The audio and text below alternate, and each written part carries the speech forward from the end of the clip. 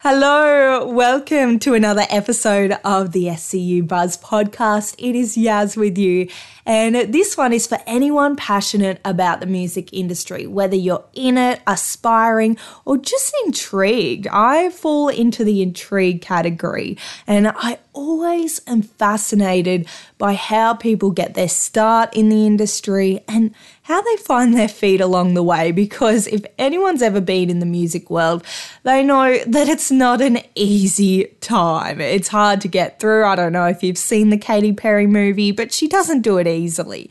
So these conversations that were recorded with a few contemporary music students from Southern Cross University originally were meant for a magazine write-up, but I found that what they were saying was so valuable to anyone that is aspiring in the music world that I was like, we need to do more with this, because I was cramming them into 400 words. And some of the stuff they were saying, I thought, that is really fascinating.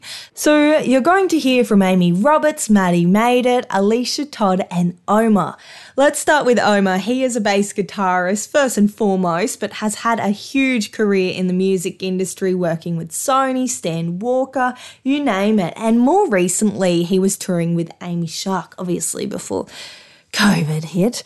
And I asked him how he feels about going from his own huge name and with his brothers, the Henlon brothers, to then going and working with Amy Shark and not really being the centre of the stage, because obviously there's a difference there. This was his response.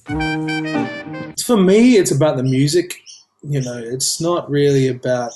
I'm super lucky to play with Amy, and I've known Amy since we grew up together on the Goldie, so her and I are a similar age, and I've known her since we were both like 17, 18, when she used to gig around the traps, and I was too.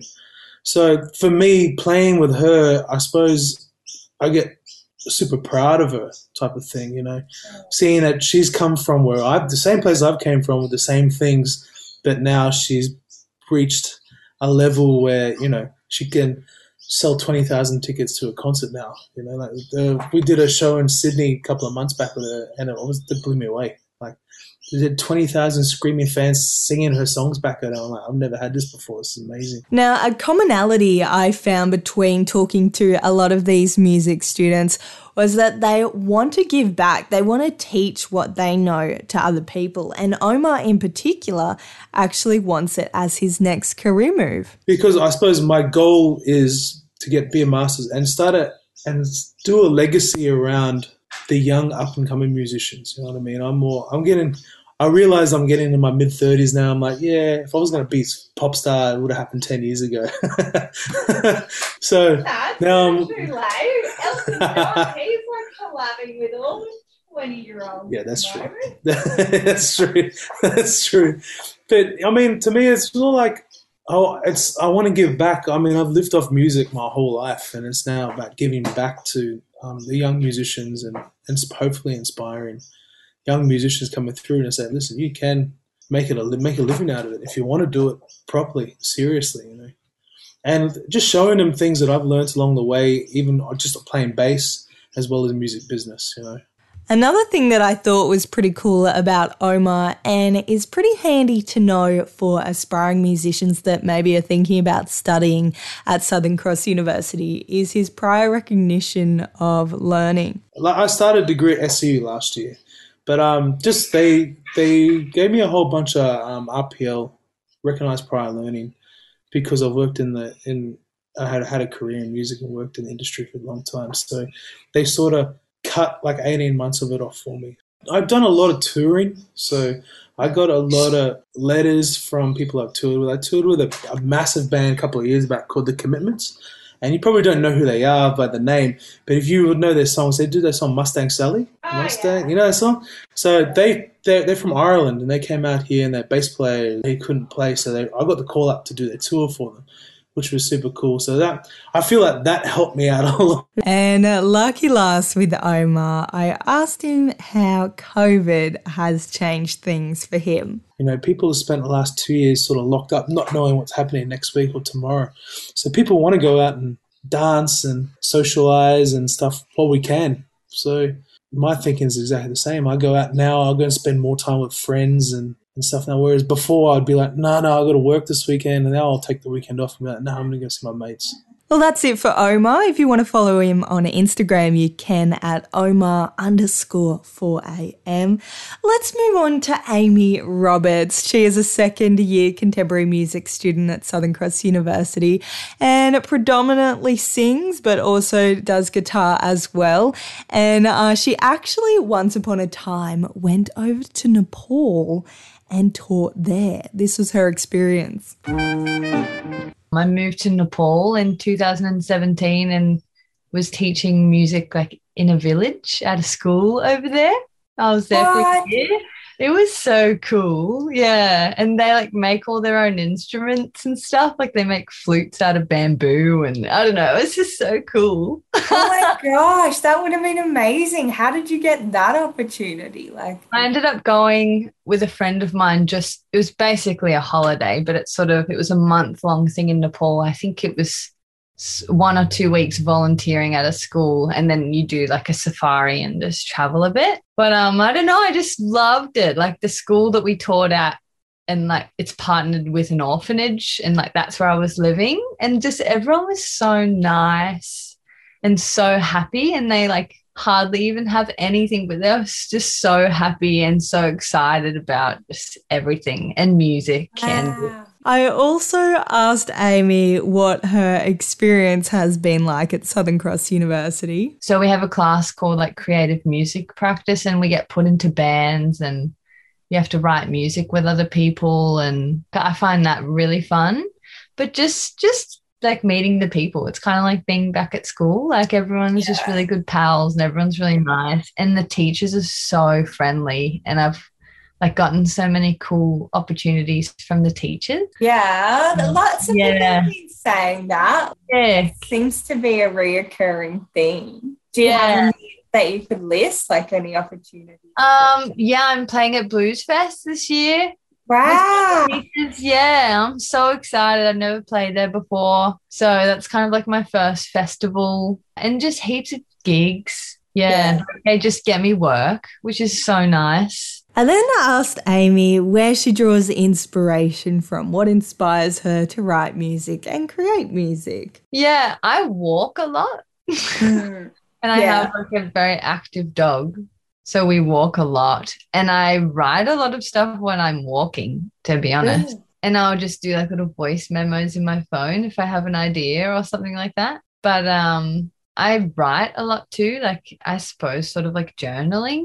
And that definitely like gives me inspiration of what to write about. How many voice memos do you have that you haven't gone back and listened to?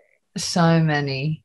And it's funny because you don't even remember them. Every now and then I'll just sort of do like a Russian roulette and just click on one in my phone, and I have no memory of what I did. I love that. The Russian roulette of voice memos. Yeah. There's something in that. Yeah, for sure. How many do you have your phone on you right now? Yeah, let me find I'm intrigued how many you have, because I do the same thing, but mine's more like content-wise. Do you name them, or are they just like streets where I probably name like 20% of them. Some of them I just name with like a timestamp. Like I also like if I'm washing the dishes or something, sometimes I'll just put my phone on record and I'll just like freestyle or something.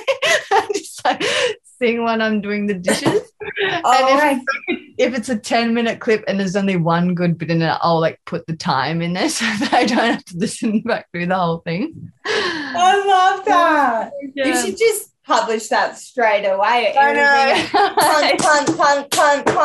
Cunt. Yeah, I've got 629. Whew, 629. That's a whole separate podcast we need to get into. I also asked Amy what moment in the music world would mean to her, yep, I've made it.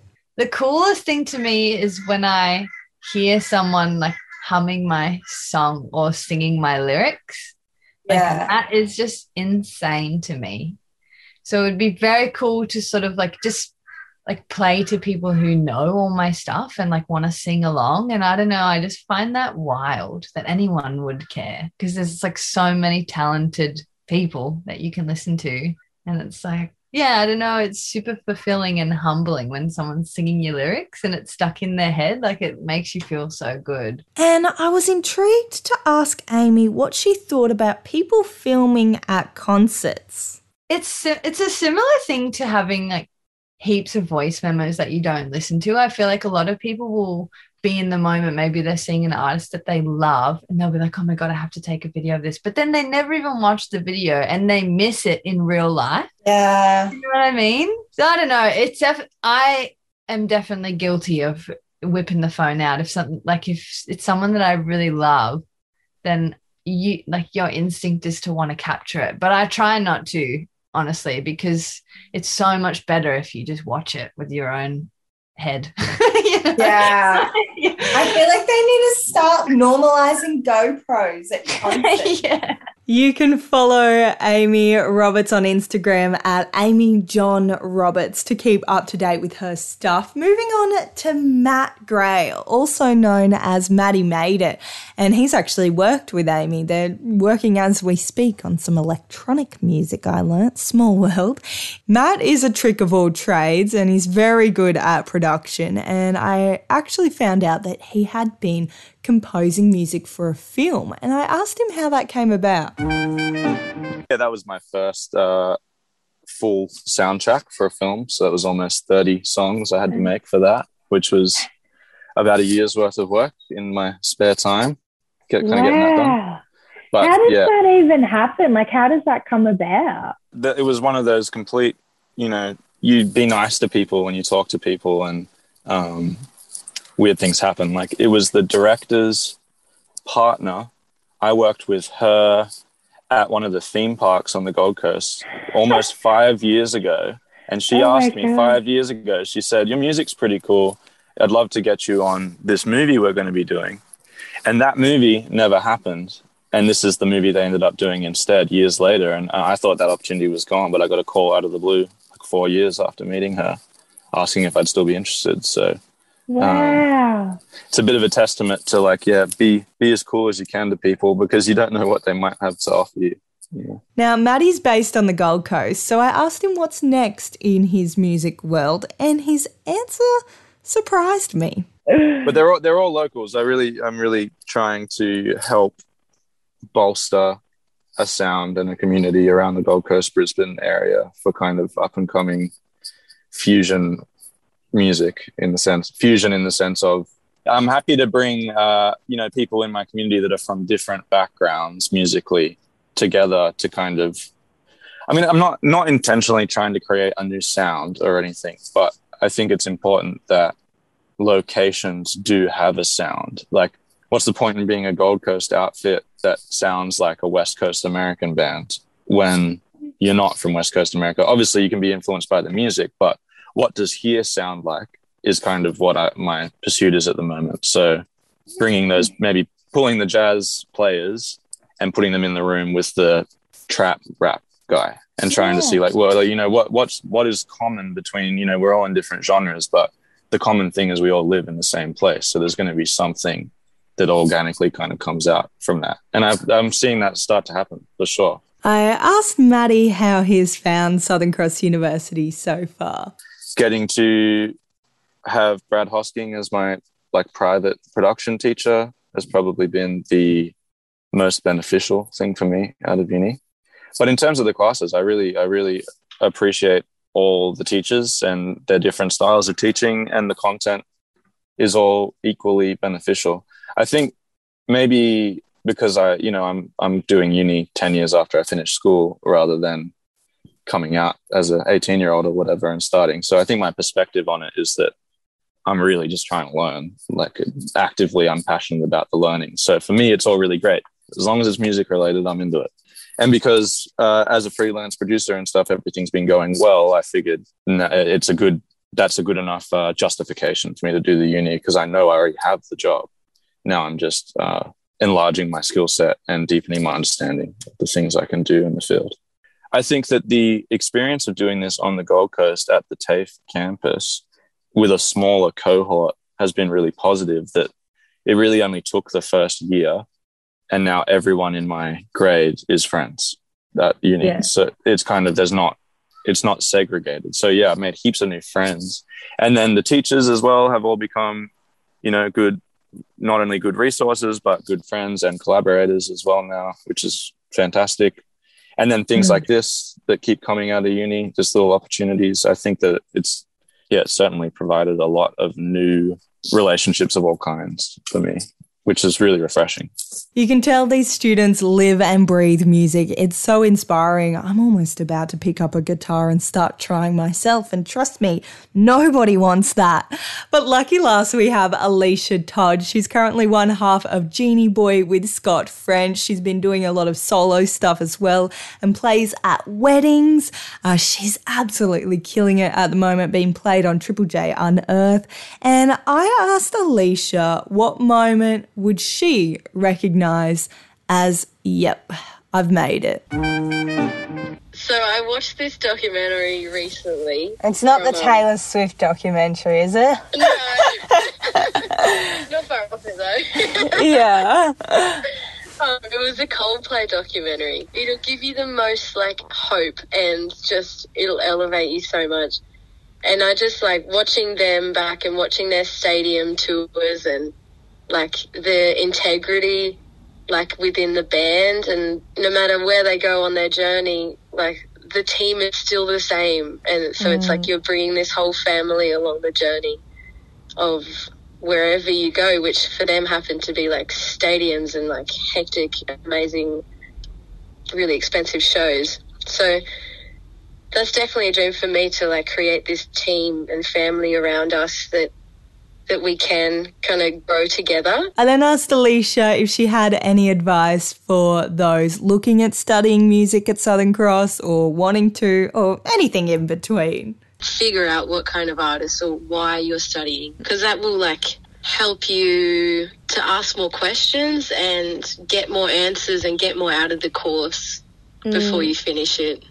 Yeah, and I guess with connections as well, if you know exactly what you want to do, then you know who to hunt down and say, excuse me, give me a job. Well, that is a wrap on chatting to Southern Cross Music students and alumni. I hope you enjoyed it as much as I did. I found it definitely inspiring. I hope you did too, although I think it's safe if I don't pick up the guitar, because who knows what would come out of that. Thank you for listening to the SCU Buzz podcast.